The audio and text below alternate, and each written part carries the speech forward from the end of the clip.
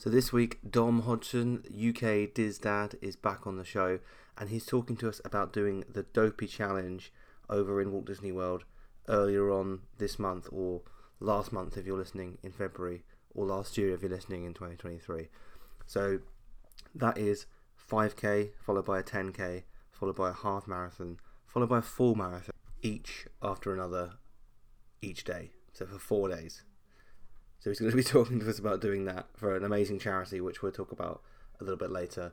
And then we're going to be talking about Disney trips as a whole and just sharing what's coming up next for Dom and his upcoming trips with his family and just what his opinions are on Disney at the moment as well. So sit back, relax, and enjoy the podcast. Each of us has a dream, a heart's desire. It calls to us. And when we're brave enough to listen and bold enough to pursue, that dream will lead us on a journey to discover who we're meant to be. All we have to do is look inside our hearts and unlock the magic.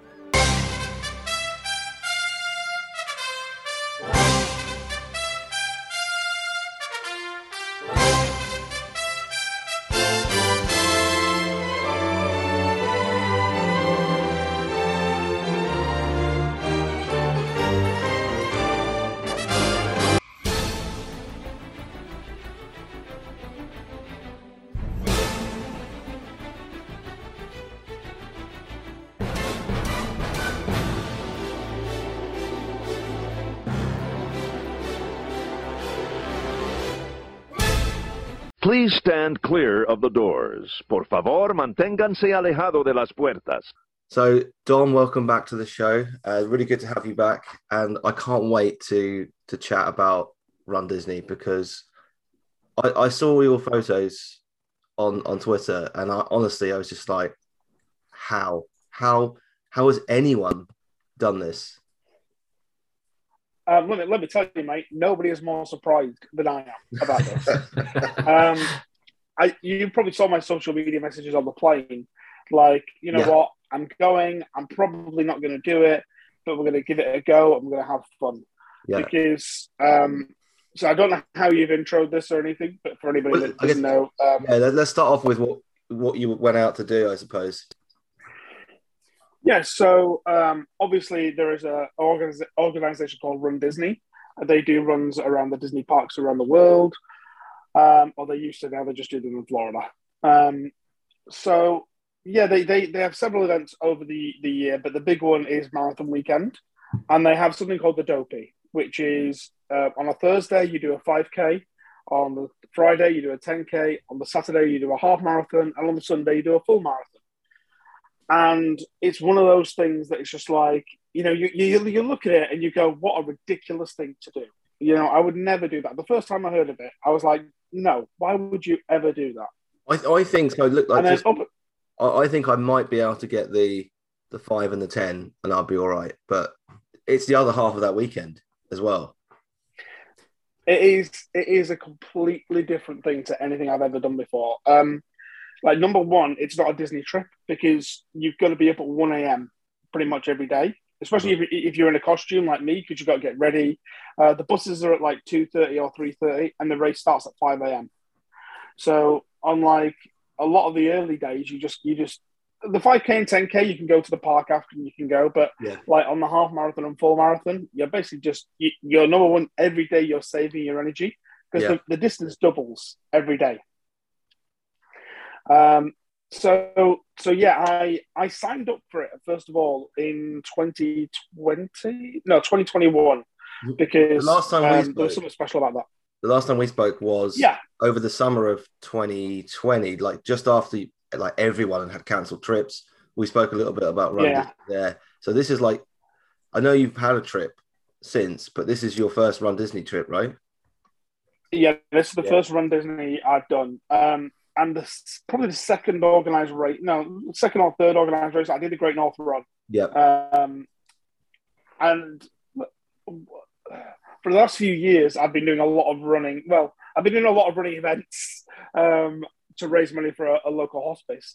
And personally, I'm of the belief that if if you ask for money for a charity for doing something constantly, like I do, when I'm always begging for money, like you have to go further and you have to push yourself, and you can't just do the same thing over and over again. So I couldn't do a 5K and then the next year do a 5K and ask for more money. I'd have to do a 10K, and that's how I ended up. Like last year, I did 26 half marathons on my treadmill, each in a different costume over the course of the year. You were live streaming a lot. Well, I think almost all of them. And I tuned into a couple, and I was just like, you were in costume as well. Yeah. Every one of them, everyone a different costume. I can't believe that people tuned in, and some people tuned in for almost all of it, and there's like 3 hours, and I'm like, get a life, but it was really good to sort of do that. So let me just be honest. I absolutely hate running. I can't stand it. I do not enjoy any part of it. But it raises a lot of money because people see me in pain, people see me in costumes, people see me upset, and they think, "Oh, do you know what? I'll give them a fiver." And that's basically what it's for me. It's not the pain element of it. It's your costumes are just incredible. So we'll talk a little bit about that, which is funny. So yes. So Dopey was basically the pinnacle in my mind of, do you know what? If I do the Dopey, then I think I'm done. I think I've completed running. Yeah. I don't think there's anything else I could do to raise money that would be farther. Like, I couldn't do an ultra marathon because I just don't have the time, and you would have to enjoy it to do it. Yeah, I agree. That's what I think. So in my head, right, the Dopey was the end of like me running for fundraising. I was like, that's it, I'm done, no more. So we signed up, and then I actually started training, and I don't usually train for these things. Like, I actually started going out, and there was a training plan and stuff like that. And that was in about April, because you have to book it really, really early. Yeah. And so we booked it. We started training properly. We went out, and for a good sort of 6 weeks, I was training a good 6 weeks, and then I just got bored of it. And then I sort of got a little bit like, you know what, they're really not going to open the borders by then. And you looked at I was going to say, like, April when you booked it, there was no sign of the borders reopening, really. Yeah, in the back of my mind, I was thinking this is never going to happen, but it was a nice thing to think about. Yeah. And then as we got closer and closer, I was just like, nah, it's never going to happen. They're going to cancel it. They're going to move it to virtual and that sort of thing. And then I did the Great North Run, and the week after the Great North Run, I think we spoke about my Christmas lights before, but I was out in the garden doing my Christmas lights, and I fell over a box, and I really, really sprained my ankle, like quite badly. To the point where when I went in November, I couldn't walk from one ride to another without having to sit down. I almost hired one of the bloody electric wheelchair things, to go around. I've always wanted to hire one of them.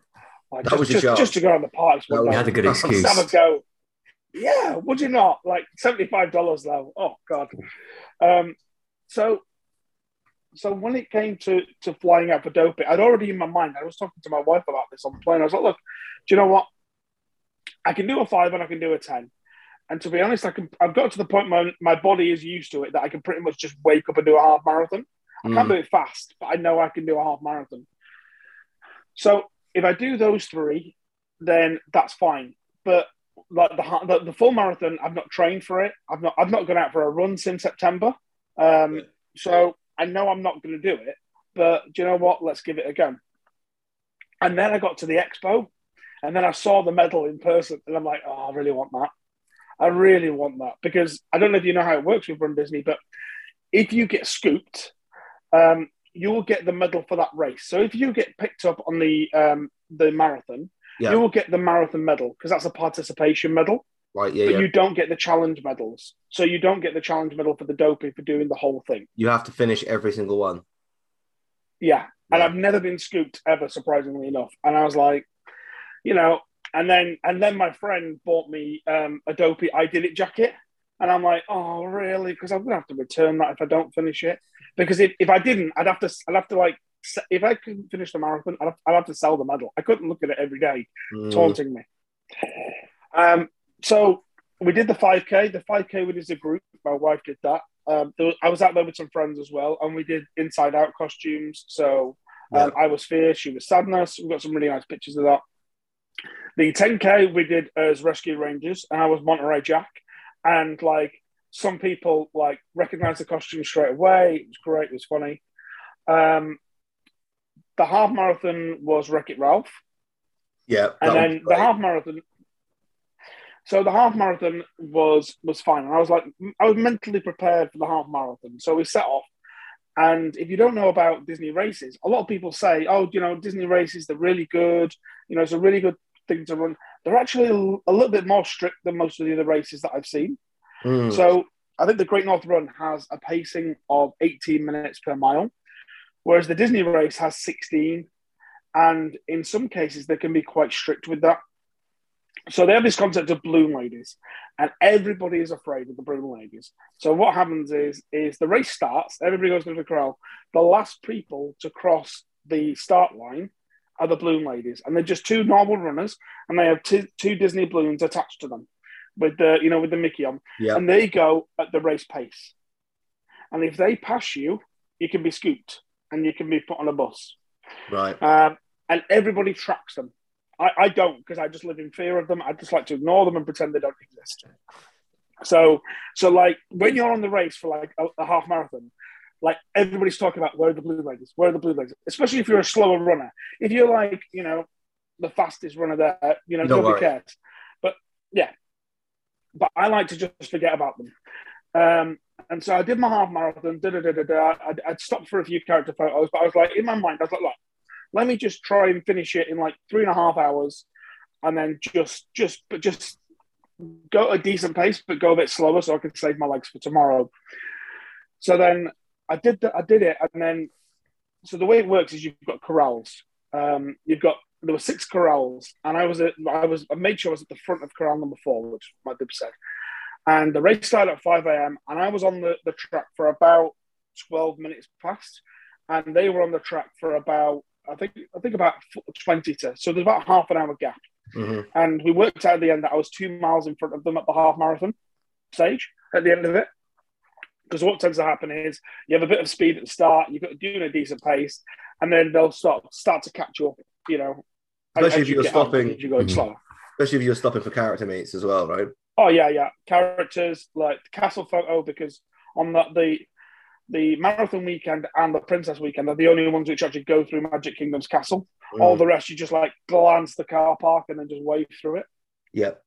So I was feeling, so I finished the half marathon, and in my head, I'm like, right, okay, I'm at the finish line of the half marathon. Right, can I turn around and do that again tomorrow? And no, I couldn't. The simple fact was, I was like, not a chance. And I'm looking at the finish line, and at the finish line, they've got a load of wheelchairs. And I'm like, do you know what? I'm not even going to make it to them tomorrow. But I was like, do you know what? I could probably do another 10K. Yeah. So that day, we didn't go to a park. We just sat by the pool. We were at Art of Animation. And we just sat by the pool. It was just nice. We had a little bit of walk around Disney Springs.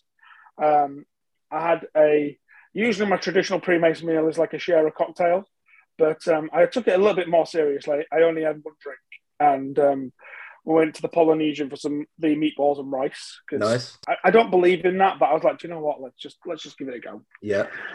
And then so the next day we wake up, and they were warning you the entire weekend that the marathon was going to be hot. So it was going to be 27, 28 degrees, and they were panicking. Like, the announcers were like, you need to go slower. You need to not wear silly costumes. You need to do it properly. And I was like, yep, that's fine. As I wore my full princess suit with like I didn't wear the tie, but I wore the hat and I wore the jacket and the shirt and everything like that. Because that looks warm. That looks like it's like polyester. That's going to make you sweat. Look, I'm going to sweat anyway, so you might as well sweat and look funny. But the thing is, I know a few Run Disney people who like have spotted me like because they've been to like Paris and things like that, and like they saw me walk today, they were like, I can't believe you're wearing that. But they told you to slow down. But what they don't do though is they don't tell the balloon ladies to slow down. So if you slow down your pace, you're out. They're still going to scoop you. Yeah, that's a bit harsh. Exactly. And it gets better. But what they do say is, look, if it gets to like a certain temperature, we're going to cut a little bit of the course. All right, and I'm gonna you're Disney nerds here, so I'm going to talk a little bit about the course, the way it goes around, and some of the boring bits. When you say scoop, it does make me think of Squid Game, where they're literally just taking people out of the back. Yeah. I tell you what, you'd run faster then, wouldn't you? Yeah. Like, imagine Mickey on the back of a Kilimanjaro truck, just. Oh no! Too slow. Yeah, I could see that. Maybe we should do that to Run Disney, just like, you know, a special edition race. Yeah, don't worry, they're only sleep darts. It's fine. They're sleeping forever.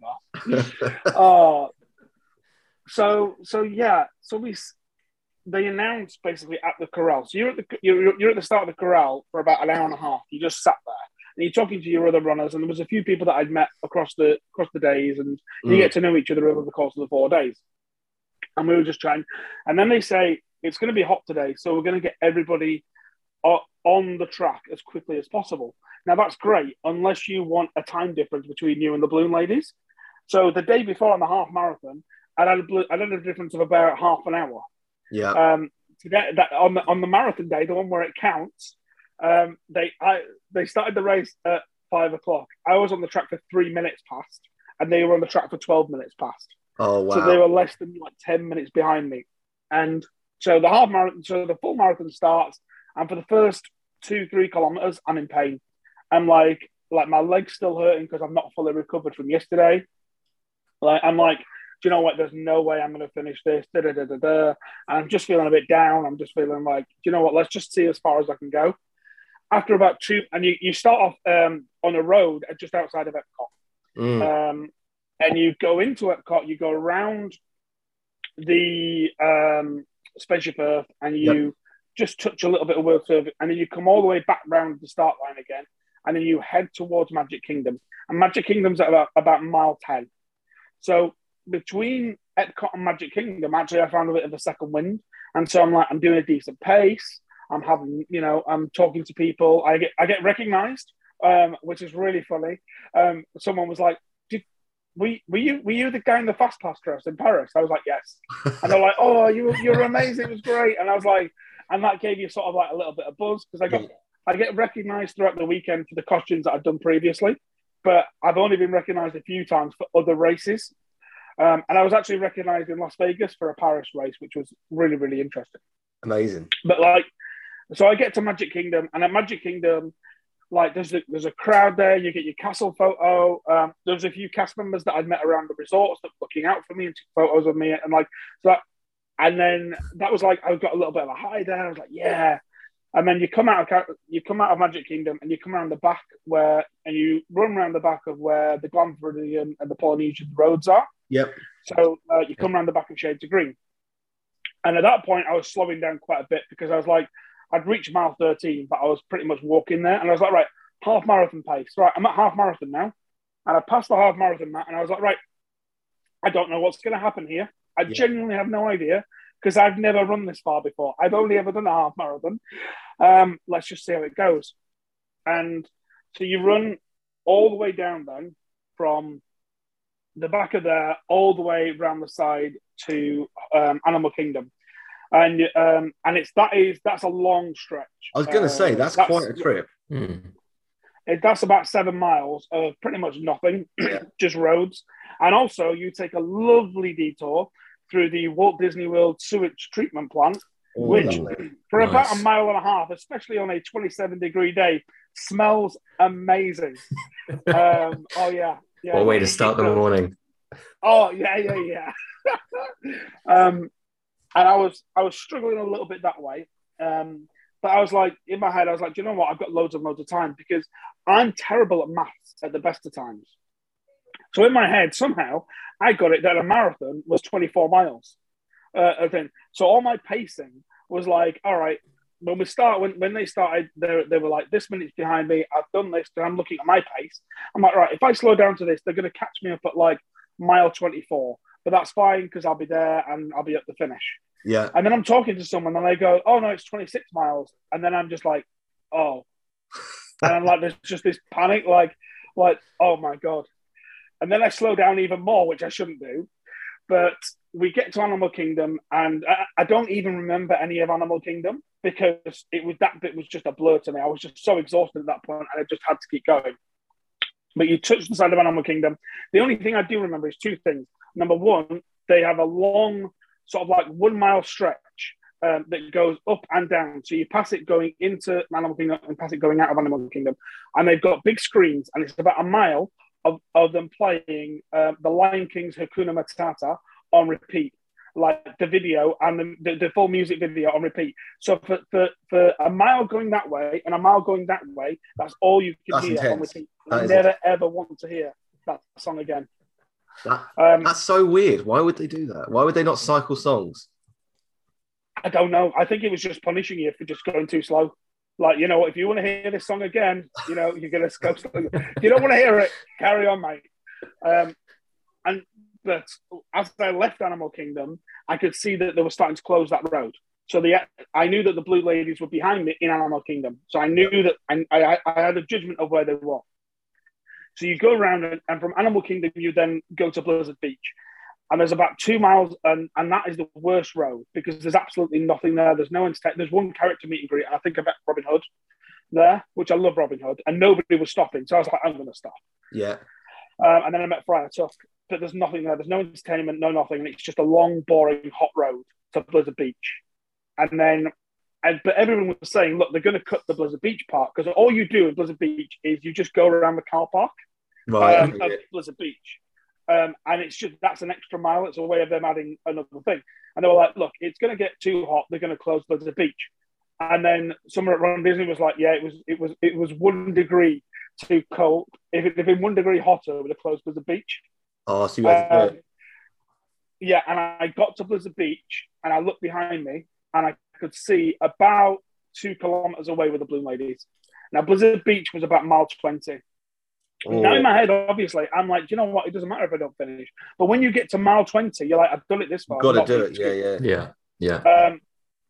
And I saw the Balloon Ladies, and I'm not. I nearly threw up. I was so I was exhausted, and I just panicked. And it was the closest I'd come to a panic attack. And I'm like, look, I can see them behind me. I know what's going to happen here.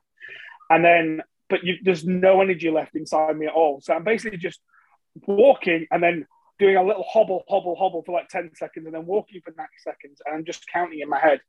And I get around Blizzard Beach and then I get to, and then I can see, because behind the Balloon Ladies, there are people on bikes and the Balloon Ladies don't tell you you've been scooped.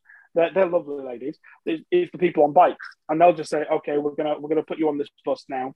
And I could see the coaches behind, waiting for people to there. And what I was doing was basically, as I was hobbling, taking over people, I was counting. I was like, 80 people, that's a coach. 80 people, that's a coach. And I was like, look, they've only got so many coaches. So as long as I can make it another few miles, I was like, I'm not getting scooped to 20 miles. And they were being quite strict about it because they had to get the roads open and stuff like that. Yeah. They don't have to. They own the roads. They're Disney. But when it comes, realistically, Run Disney is a different business organisation. Yeah. This is the conversation I'm having in my head at mile 21 of why they've got to open the roads. It's logistics and all this. I can imagine people around you are like, okay, I can do this. And they look at you and you're just like, 80, another 30 over there. Exactly they're what like, it is. who is this guy? And they're all going, hey, can we have a selfie? I'm like, as long as you don't stop. And they're like, what? I was like, I'm not stopping. Just if you want a selfie, we're going to. So loads of people have got selfies with me that just must be blurred because I just couldn't stop. And the sort of unofficial rule is that when you get back into it, when you get into Hollywood Studios, you're sort of on property then, and they can't get the buses in there. So the only way they can scoop you is on a golf cart and things like that. So as long as you are moving at a reasonable pace, once you get into Hollywood Studios unofficially and realistically, when you get back into Epcot, then you're safe. And there was just this relief when I ran down, entered Hollywood Studio. You enter at the back of Fantasmic, and then you go through and you go down the boulevard of Hollywood Studios. There's crowd, and the parks are open at this point. The parks are wild, and they just see a massive bloke in a pink princess suit. It's going. just looking absolutely exhausted, and they're shouting stuff, and that gets you going a little bit. Lots of high fives, and then sanitizing afterwards. COVID protocols, and it's just you go through, and then you go around the boardwalk, and then you enter through the back of Epcot. I mean, you go that all alone, the way around. that alone, before you even get into every other mile that you've just done, that run from Hollywood Studios to Epcot on that hot of a day is mad. Yeah. We struggled when we were walking. Yeah. Yeah. And my wife kept randomly appearing. So she was at one bit, and then she was at Boardwalk. She was like, "Look, give me your jacket because you're too warm." I was like, "No," because I'm really particular about costume. If I put a costume on, I'm going to wear it the entire time. I would rather fail doing the run than not wear the costume because I wore it. Nothing annoys me more than doing the Great North Run, and you get 5 lads who've got all the full Paw Patrol heads and everything like that, and then before the first mile, they've taken the heads off. You're like, guys, come on, there's kids. Who are like, oh, Paw Patrol's coming, and then they see you, because you've been out for a few beers last night. Oh, it annoys me. So I'm determined, and I sort of worked out that I'd probably have a 20 to 30 better % chance of finishing if I didn't wear the costume. But you know what? I wouldn't enjoy it as much. And I don't enjoy it much anyway, so I might as well get some fun out of it. So I absolutely, I made it to Epcot, and there was just a little bit, I wouldn't say I had a little bit of a cry, but I was very emotional when I entered the back of Epcot. So you enter via England, and then it was really funny because there was a load of people cheering, come on, England! And then they were just oh, there's a British guy doing it in a big princess thing. And then you go all the way around Wiltshire. And at this point, I'm so exhausted. I'm how far do we have to go? Because I'm trying to work out how many times I have to turn. And I'm right, what country am I in now? Right, okay, I'm in Japan. What's next? Where do I have to turn? I know I've got to turn at China. There's a lot more turnings around there than you think when you're trying to. Yeah. And then you went back past Test Track. Yep. Because every other, and this is where I wasn't very happy with you, Disney, because every other race, what we'd done was we'd run down past Spaceship Earth, behind the shop at Spaceship Earth, and then straight there, past the show building of the new Guardians ride, and then behind there is the finish line. And we'd done that for 3 days. But on the marathon day, oh no, you turn right, and then you go all the way back around another mile for this staff building.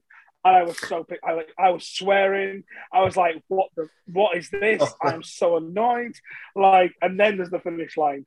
And honestly, the finish was just incredible. The announcers I'd seen me go out, and they were that's stupid and stuff like that. And they were like, it's Dom from Leeds, and he's done it in this suit. I had a photo of Mickey and Minnie at the end. And then I crossed the finish line, and I was like, I can't believe I've done that. I genuinely can't believe I've done that. The amount of messages that I've got from people saying, I can't believe you've done that. Nobody is more surprised than I am. It's incredible. Where I was, it is absolutely incredible. Do you need the wheelchair? And I was like, do you know what? I think I'm all right. And then I saw my wife there, and I was so happy that she was there because she wasn't going to be there, and she lied to me. Because that's what she does. She just lies and just appears. And that was nice. And then I got you get your marathon medal, and then you go through a check where they check your bid and make sure you've done the races. And before that, I was like, can I just have a seat? I just need to sit down. And she was like, all right, do you need medical? I was like, no. And I just had a little bit of a cry, the fact that I'd done it. And then I was like, right, come on then. And then you go through this sort of parade bit of the people with the 2 medals. There's 2 lines, one for the Dopey and one for the Goofy. And I'd earned both of them. And they were like, come on. I was like, no, I just done 26 miles. You come to me. I just got this video. You come to me. And so they did that. And they were like, they weren't allowed to put it over your head, but she's like, I'm just going to do it. It's fine. And so to have all the medals was just amazing.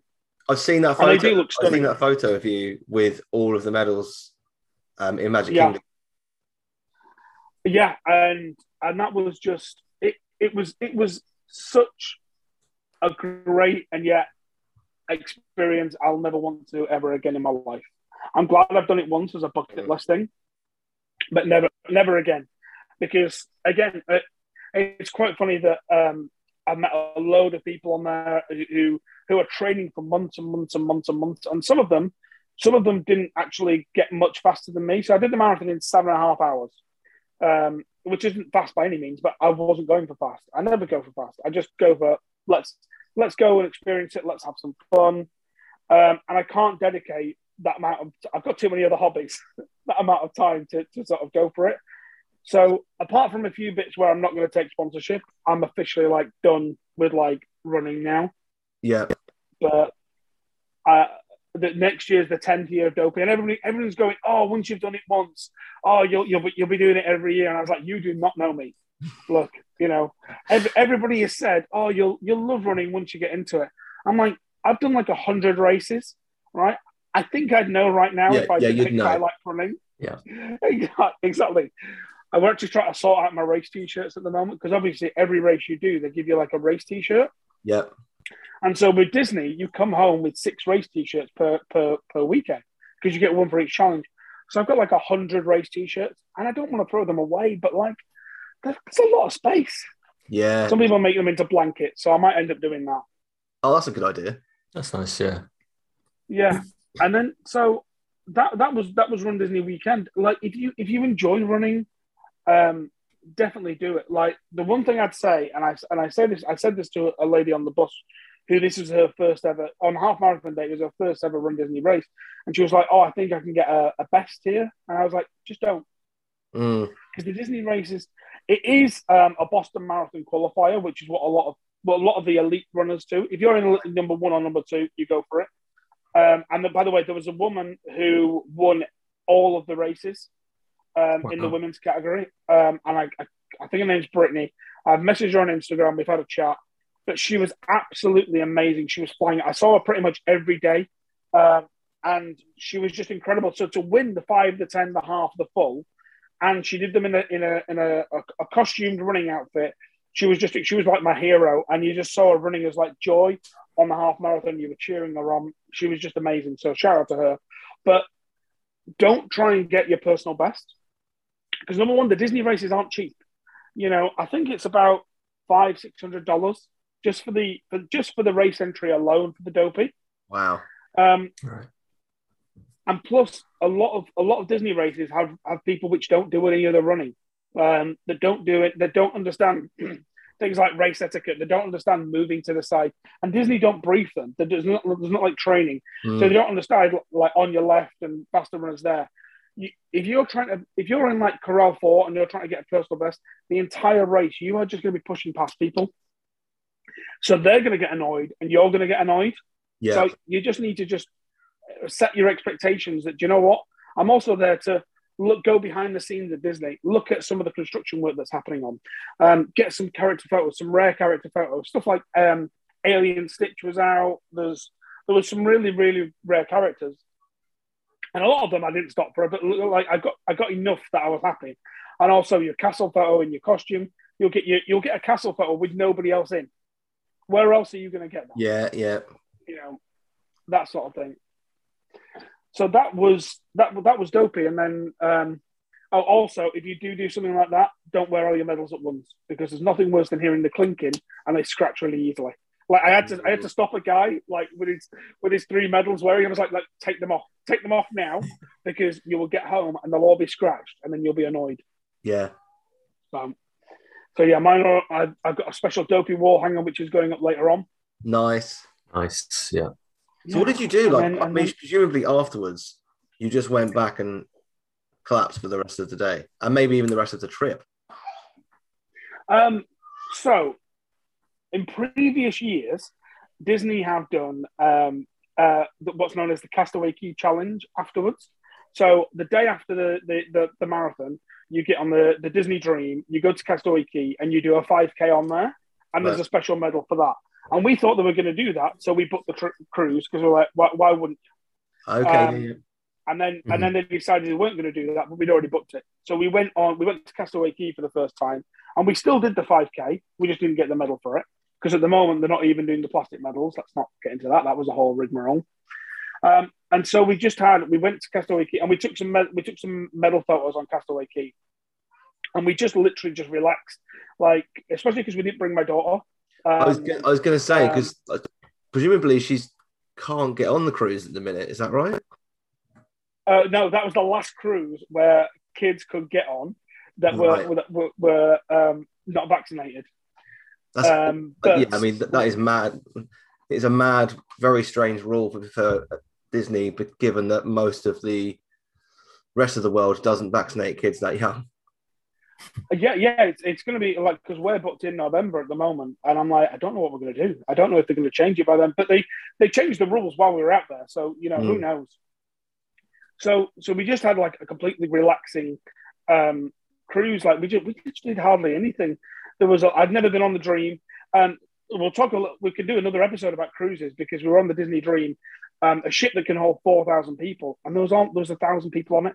It was like a ghost ship. It was crazy. But we've done all the testing before. Obviously, we tested to fly, but then you have to get a test on the cruise before you get on the cruise ship. So you get to the port and then you're on there. And honestly, it was the first time a lot of the Americans have been tested. And like, because you could see them, like, you could hear them, like, what do I do? How do I do this? And then you all sit in a room together, like 100 of you, and looking at this big TV screen, and it's got your booking reference number, and basically processing or go to go to ship or secondary interview. And secondary interview means either one of you has not done it properly or one of you is tested positive. Yeah. And there was about 1 in 25 that had a secondary interview. It was a high percentage. Wow, yeah. And we got on the ship, and as we're looking, because your bags are already on the ship, you've done you get to the port, they put your bag straight on the ship. Yeah. And you could just see them taking bags off the ship and like kids waiting at the car park, and you just felt gutted for them. Yeah. But yeah, we just didn't do much, and even when we got back, so we did the cruise, and then Heather and I just had 2 days on our own because we were with friends, and Heather and I just had 2 days on our own, and even then we were like, okay, let's do Mickey and Minnie's Runaway Railroad, let's do this, but let's just not push ourselves because we've got a lot of work to do when we get home. Heather and I work for ourselves, and we've got a big project coming up, so this was like let's just have a bit of a relax. When we went in November, that wasn't a relax at all because that was we went to Disneyland and here's everything that Scarlett hasn't done. Yeah. Like hit that.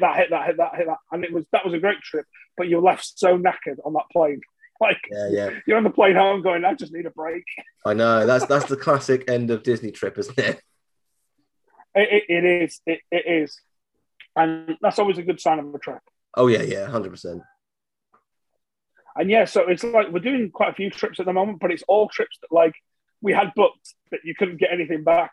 So like, there's like a load of people go, you go to Disney again? I was like, yeah, but I booked this 3 years ago. So they've just all come because you've got all the travel vouchers expiring and things like that. So you're like, well, we might as well go. Yeah, that's true. Actually, sure, yeah. How did you find the flights over there? Like with all the COVID measures? I'll compare November to this. So when we went out in November, the borders opened at 5 a.m. and we were on a 10 a.m. flight. We were on like the first flight to LA that American did. It was packed. There was no empty seats at all. No, nothing. Because we went for 13 days, not 14 days, on coming home, the flight home was empty. Like I had 3 rows to myself. Because I started off in the middle row with Heather, then I went to the side row, and then I went to the front of an extra legroom row. Like there was literally hardly anybody on the plane. And the flight attendant said, this is the last flight that's basically empty till Christmas. Now, once you hit that 2-week mark, they're all full until then. Yeah, sure. Yeah. Going out in January, I think the flight out was pretty full. There was a lot of people there. There were a few empty seats, but not too many. Coming back, we went premium back, and the row in front of me was empty. The extra leg rooms rows were empty. I would reckon about half of the seats were empty on the way back. Oh wow! But the level of service isn't there at the moment because they just don't have the staff. So they can't do as many drink services. The food also isn't up to quality at the moment. They're literally just getting what they can. Right. And like, part of me wants to complain, like, you're not putting the prices down. If anything, like what Virgin are currently pricing up for like this holiday, for this August holiday for people, is ridiculous. Yeah. And if they're not getting back to normal service levels, then they are going to complain. But yeah, they've been pretty reasonable at the moment because that's the thing. Like, number one, you've got can I test a flight? And the thing is, the airlines, if you get a test positive, the airlines aren't giving you your money back. In some cases, they're not even giving you a voucher. Yeah. Some of them are being really arsy about it. And it's like, hang on a minute, when you had to cancel a flight, we were all fine, yeah, give us a voucher or stuff like this. But when it's us, you're like, no, that's our policy. And you'll notice that all the COVID policies are, if we have to cancel the flight, it's very strictly worded that if the airline has to cancel the flight, not if you can't travel for any reason.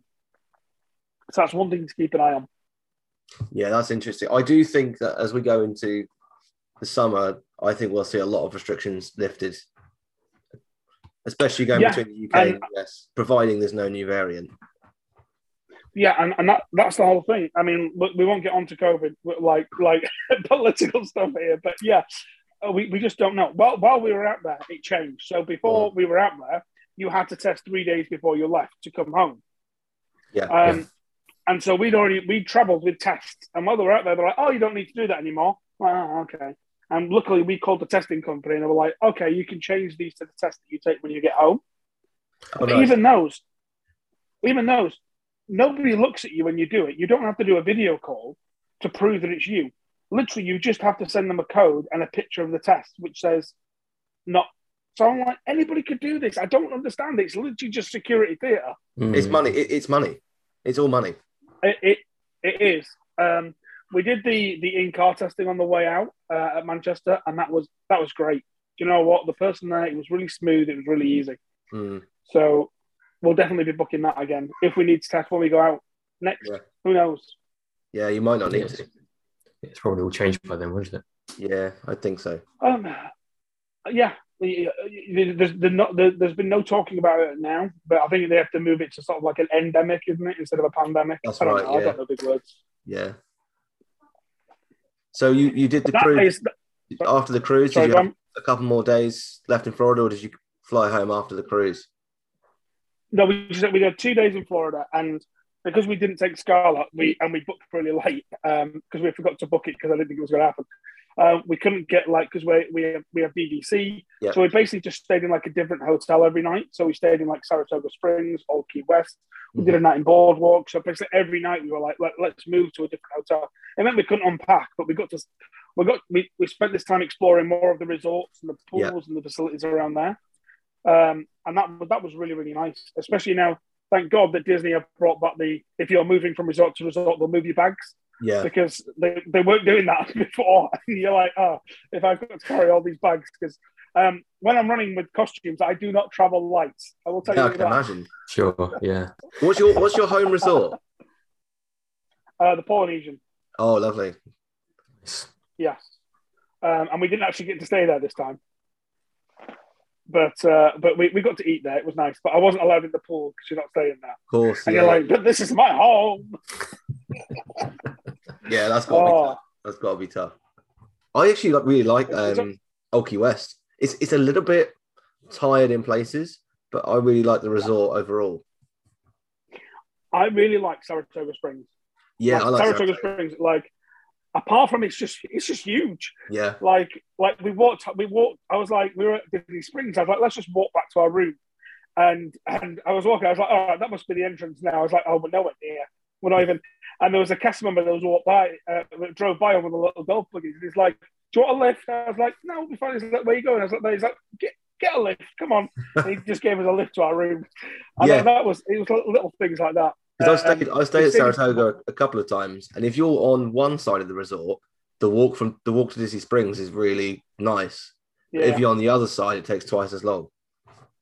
It does. It's the side that we were on, I think Grandstand. It was really nice. Definitely stay there because you're first on the bus, and also there's a little bit of a walk, and there's a boat dock there. Yep. So I got to the boat dock. And then we got on that dock and we're like, okay. And we were on the boat for about 10 minutes. And then we stop at another boat. We stop at another dock, and I'm like, "What resort's this? It's Key West." And no, it was Saratoga again. It just taken us that long to get to the other dock. That's how big it is. And then you get to Disney Springs. Oh, that's incredible. But yeah, I really like Boardwalk as well. But them rooms are a bit tired. Like they've still got like the manual crank for the AC in there and things like that. Yeah. Because that's surprising because that is not a cheap resort to stay at. Like if you're staying there for like a couple of weeks, that's an expensive trip. I genuinely don't know how. Like there's a reason that whenever I'm paying cash, I will stay at like Pop Century or Art of Animation. Yeah. Like my friends are staying at Beach Club, and I'm like, I couldn't do that without BBC. Like the northerners in me wouldn't let me spend that amount of money on a room. Well, if you're doing that, you're probably thinking like at least $15,000 for 2 weeks, like for a large family, like for a large family. What we do whenever we stay DVC, I always price up what the cash price of a room would be, and it's not quite exact because there's slightly different things. But like we once spent 2 weeks at the Poly, and that came cash price to $16,000. Wow. And I'm like, who's paying that? And the answer is a lot of people because it's sold out. Yeah. Like, and it's just like that. And people say, "Oh, is that everything?" I was like, no, that's people just paying that for their room. Mm-hmm. And you're just like, that's a lot of money. Add another few grand for food and things you're buying. You know, tickets. Yeah. Well, your tickets. It's interesting because we're planning our road trip at the moment, and we're stopping at other parks, and it's just interesting comparing all the deals and everything like that together. And yeah, like Disney and Universal are both like up there, which you'd expect, but it's just like just the difference in price and quality and what people are willing to pay for. You know. Yeah, it's going to be interesting. I mean, speaking of what people are willing to pay for, you did manage to get your hands on a Figment popcorn bucket, didn't you? I did, yes, I did indeed. I was gonna bring it on video, but it's downstairs at the moment. I queued for a grand total of 40 minutes. That's not bad. That's reasonable, yeah. I was basically like, is it more than an hour? If it's not more than an hour, do you know what? It's worth it. I bought one. I didn't buy two. And because the thing is, I was almost tempted to buy two and put one on eBay back in England because it'd be like the only one. And like, I wondered what it'd go for, but literally we couldn't fit anything more in the case. I bought so much crap on like the trip and like run merch and things like that and other stuff. Like, especially because it's Festival of the Arts and I love, like, I've got a few Disney artists that I love and they were all there. And it's just like, right, well, I've got to buy something from you, got to buy something from you, got to buy something from you. So we didn't have enough space to get another one. And I wasn't going to be one of those people that got to the airport and wore it. Like, yeah. Oh, he's my hand luggage, or he's my emotional support Figment. Just walking through security, just eating popcorn out of it. Yeah. Well, I never got the rainbow popcorn. I was too late for that. But I got Disney popcorn, and that was nice. I just sat there eating that. But it was funny because when I bought mine, I was just sat on a bench waiting because we were looking for something for Scarlett. So Heather went off and I went off, and then I was sat on a bench and I just heard these two blokes, and they bought 4 between them, and they were taking pictures of it in the pot. They're like, I've got to get rid of this I need to get it on eBay now. I don't care if I sell it for $50, $60. I just need to get rid of it. And you're like, that's the spirit, guys. Wow, yeah. But yeah, we saw people buying sort of like, we were there on day one and we saw the 7.5 hour queue. And we also saw people buying 20 or 30 of them. Now, at the start, they were letting people basically buy as many as they want. They did cut down on that during the day. But then what we saw like a woman basically bring all of her kids, including her new baby, and her new baby bought 2 as well. Like, because it's 2 per person. Yeah. And that's ridiculous, isn't it? That's also, like, just going back to the Run Disney thing, that's also the terrible thing because Run Disney, the expo, isn't only for runners. You can queue up in the morning and you can basically buy anything you want. And if you do mobile order, then nobody's checking what you actually order. Right. So you can order as much as you want. So you just And even when they do check, you're allowed 2 of each item, but it's 2 of each item in each size. So like the Spirit jerseys, they were gone in like the first hour because they were just going 2 large, 2 small, 2 XL. All right, next person, 2 large, 2 small. And they only do a couple in each size. So I basically said, look, I'm willing to sacrifice the expo to have some part-time. That was when we went to Epcot. But by the time we got there, it was like it was like everything in Poundland had been 50p. It was just basically like empty shelves and stuff like that. I mean, the cast were bringing stuff out, but they were just being hounded by people and before we'd even got to the expo, there was like race jackets selling for like $400 or $500 that were like $60 in the thing. It's just crazy. People were there's 2 things that I don't understand. People that buy race medals that didn't do the race. Because I could have sold my entire Goofy race medal, my dopey set, for probably more than I spent on all the race tickets and the hotel. Wow. Like they go for an unbelievable amount. And I don't get people that wear the I Did It race T-shirt for the race that they're doing, because you didn't do it. And if you don't do it, you're just tempting fate. So don't wear it. Yeah. The whole merchandise situation in the minute is frustrating. It is, but it is on. It's not on the cast members. It's the constant policy changes. No, it's on Disney policy. Yeah, it is, because there's Disney put in this thing of, look, it's cheap per person, but we're just going to let some college person that we pay minimum wage to, and then charge them for their house. Oh, you're in charge of telling this eBay seller that they can't buy 40, and they're going to share you. They're going to put you on TikTok, and they're going to make a YouTube video about you, and then you're going to be the bad person. Yeah. Yeah, it's shocking. It's not worth it to them. No. I think that's the thing. Like, out of all the 50th, the 2 things that have been successful for Disney, you've got the Epcot lights, the Spaceship Earth lights that have been really successful. However, there's already some that don't work. Yeah. And as a person that does lights, that annoys me a little bit. I've seen photos and I'm like, that one is not on. That one over there, I can see it. I know, and the thing is, I want to know how they change them, because, like, I know how I would change them, because they're almost the same lights that I use. Right. Those are a lot high quality, but they're pretty much the same sort of thing. But yeah, Spaceship Earth lights and merchandise is pretty much the only things the 50th have got at the moment, because there's nothing else new, is there? No. Like, we were meant to have Guardians and Tron by now and all that, and the rumours of a new parade and stuff like that. And we've got a new fireworks show, which I won't get into because a lot of you haven't seen it, but yeah. I've heard mixed reviews, shall we say.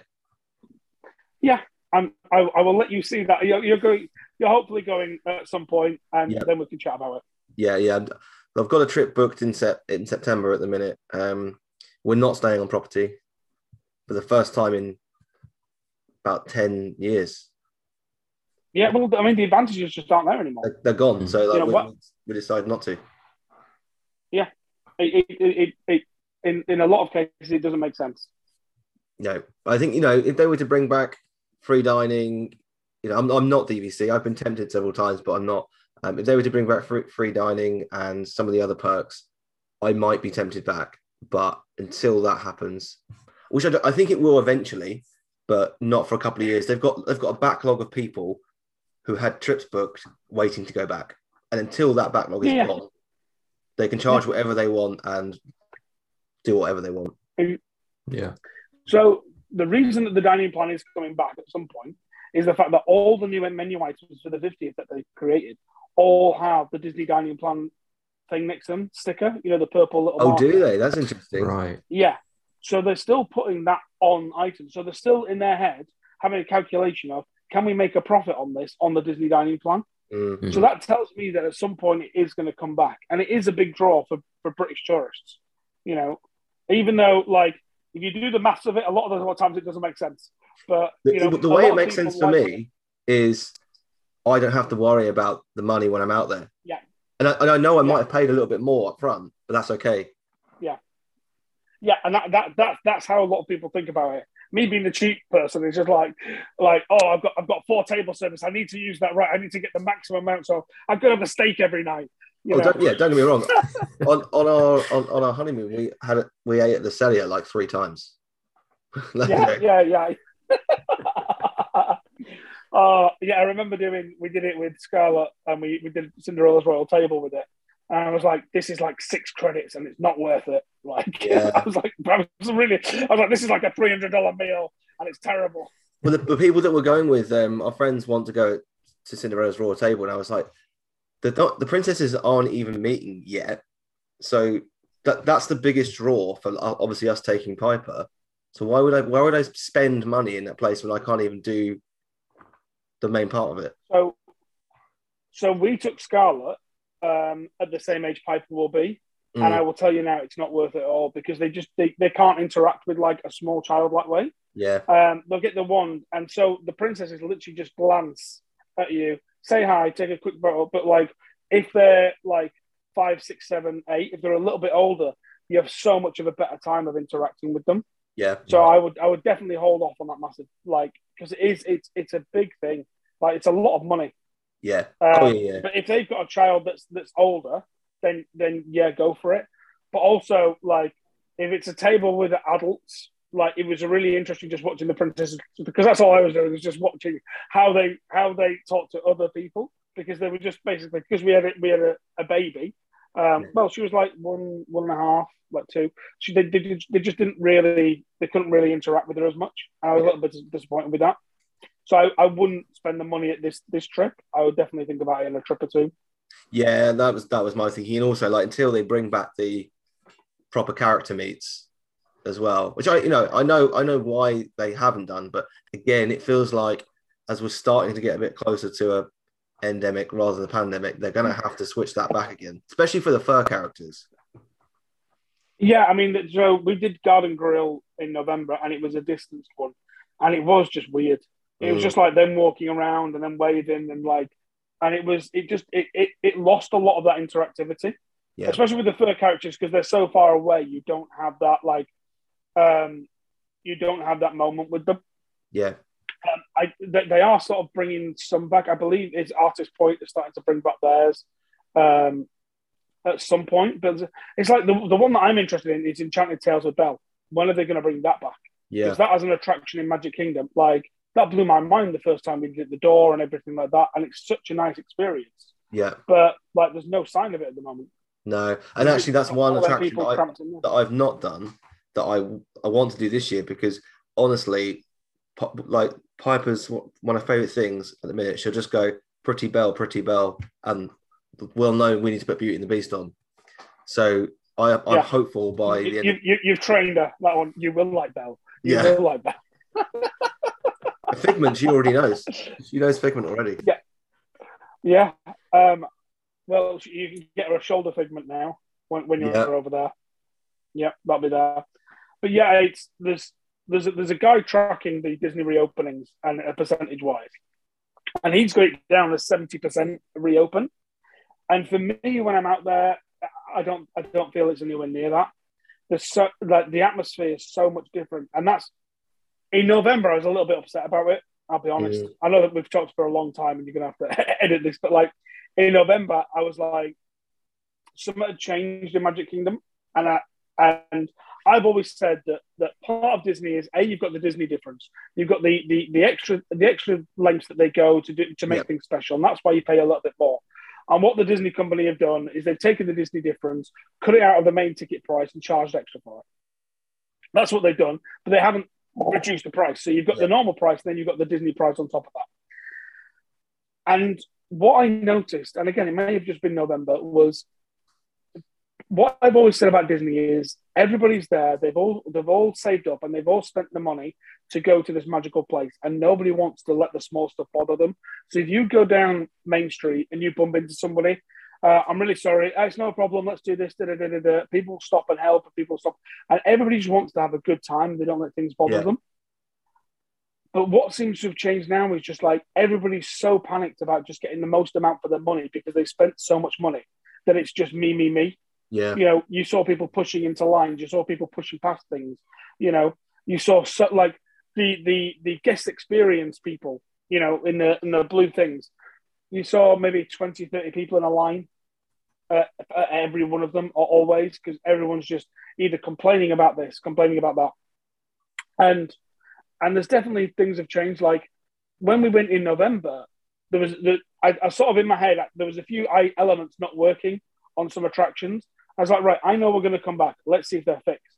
And two of them weren't even fixed. They were exactly the same things wrong. And you're talking, Christmas is one of the busiest times for the park, right? With that amount of people. And if there's two showmen, there was one on Pirates of the Caribbean and there was one on Figment that they were quite clearly not working. And you were like, how have you got that? And I told this story the other day that when we went in, we went 10 years ago, actually, 10 years ago this week. And we went on Ariel's journey, and one of the Ariel animatronics wasn't working. Yeah. And I got off, and I just mentioned that to a cast member. He went, "Oh, which one?"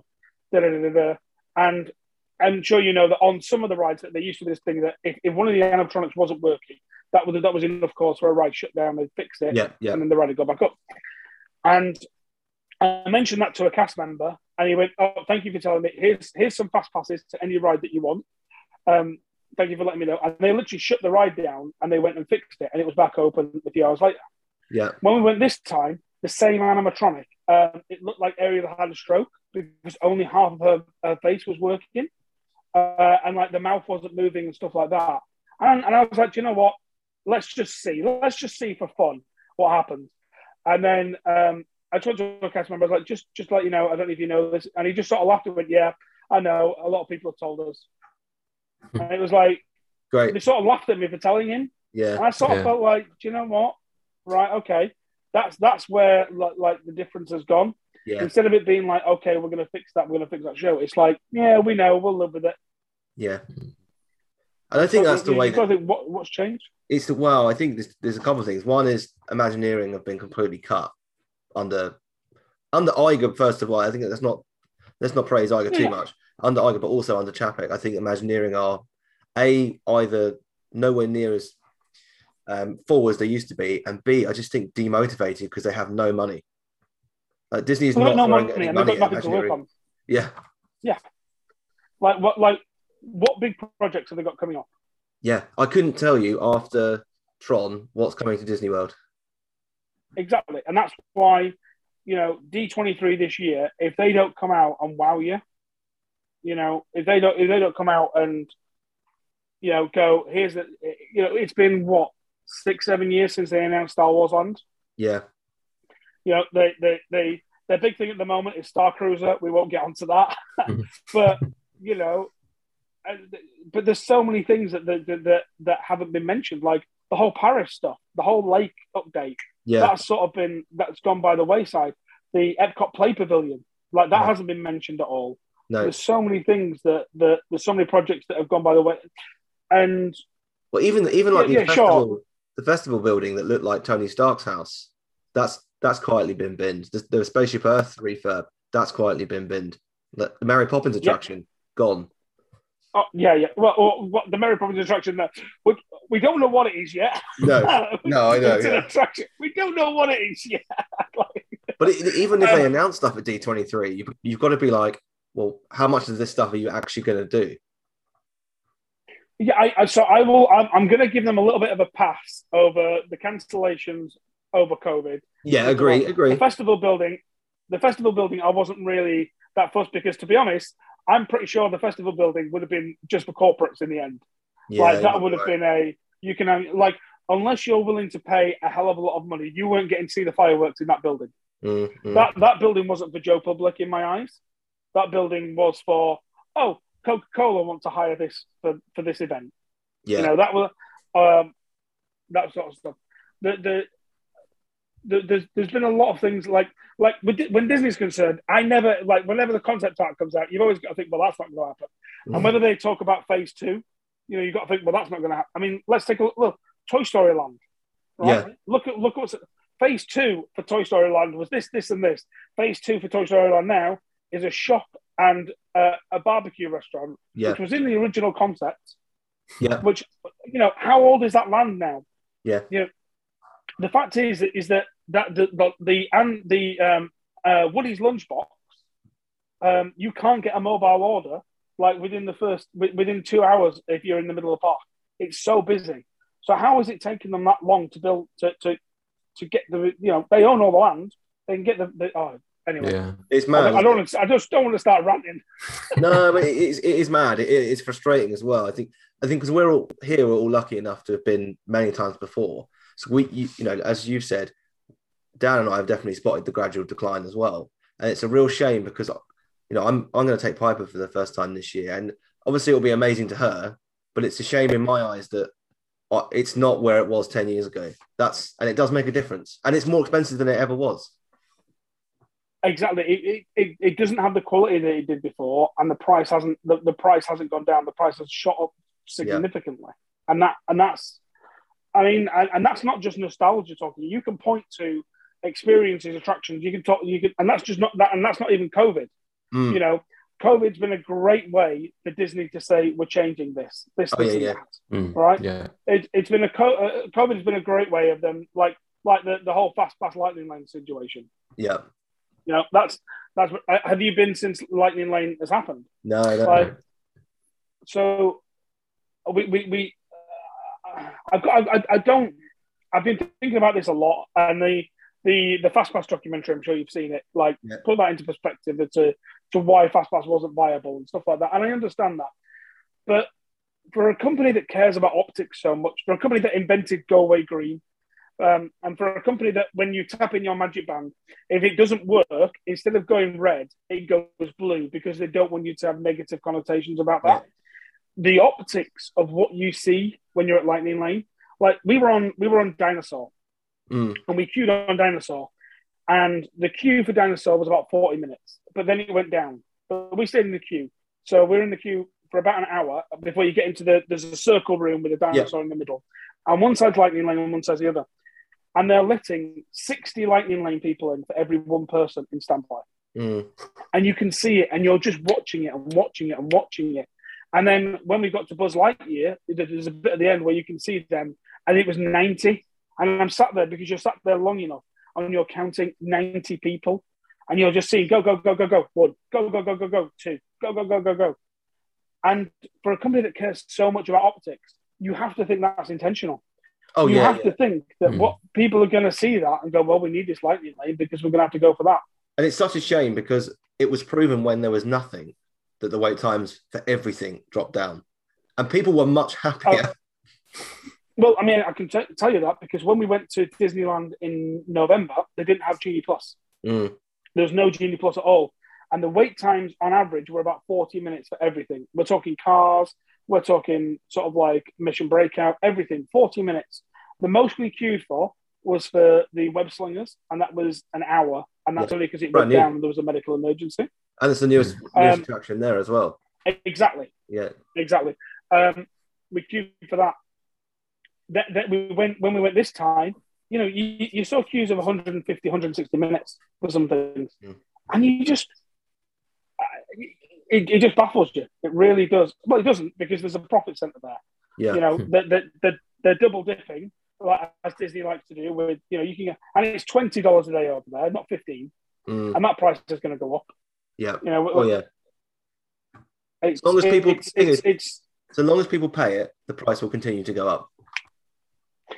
But this is the thing for me. They'll pay it once, and Disney used to work on like a 5-year cycle where they'll go, and then a family will go, and then they'll have a great time. They'll tell other people, but they won't come back for 5 years, but they'll tell about a good experience to other families, and that family will go. Yeah. But all I'm hearing from other people is it's too expensive. Yeah. And then so that 5-year cycle might actually, I've said in the next 5 years, once Epic Universe opens, I think the British Disney trips are going to change. I think it's not going to be 2 weeks at Disney with a few days at Universal. I think it's going to be 1 week at Disney and 1 week at Universal. I've said this on the show before. I think for me, like if Universal stick with their pricing structure right now, and Epic Universe opens with a full Nintendo area, a full DreamWorks area, Disney are in trouble. Yeah, and that's why for me, because you've got to think if they're gonna do some how slow Disney builds stuff. They do need to announce it this year. Yeah. Oh, yeah. This is D23. They need to announce this is what we've got to combat Epic Universe. Yeah, because Nintendo, like everyone's underestimating the power that Mario, Donkey Kong, Pokemon have, not just to kids, to everyone, to all generations. Oh yeah, it's because we've grown up with it. Yeah. And Scarlett is playing it with me at the moment. Scarlett's playing Mario Party and things like that. She understands it all. She watches Mario Maker and things like that. Yeah. It's a big draw. We're hopeful to go to Tokyo next year on our rescheduled trip. And like Mario Land is one of the big draws for me. I really want to see it. Yeah. And the merch. Did you see the balloons? Yeah, incredible. They've got square balloons. Like amazing. Yeah.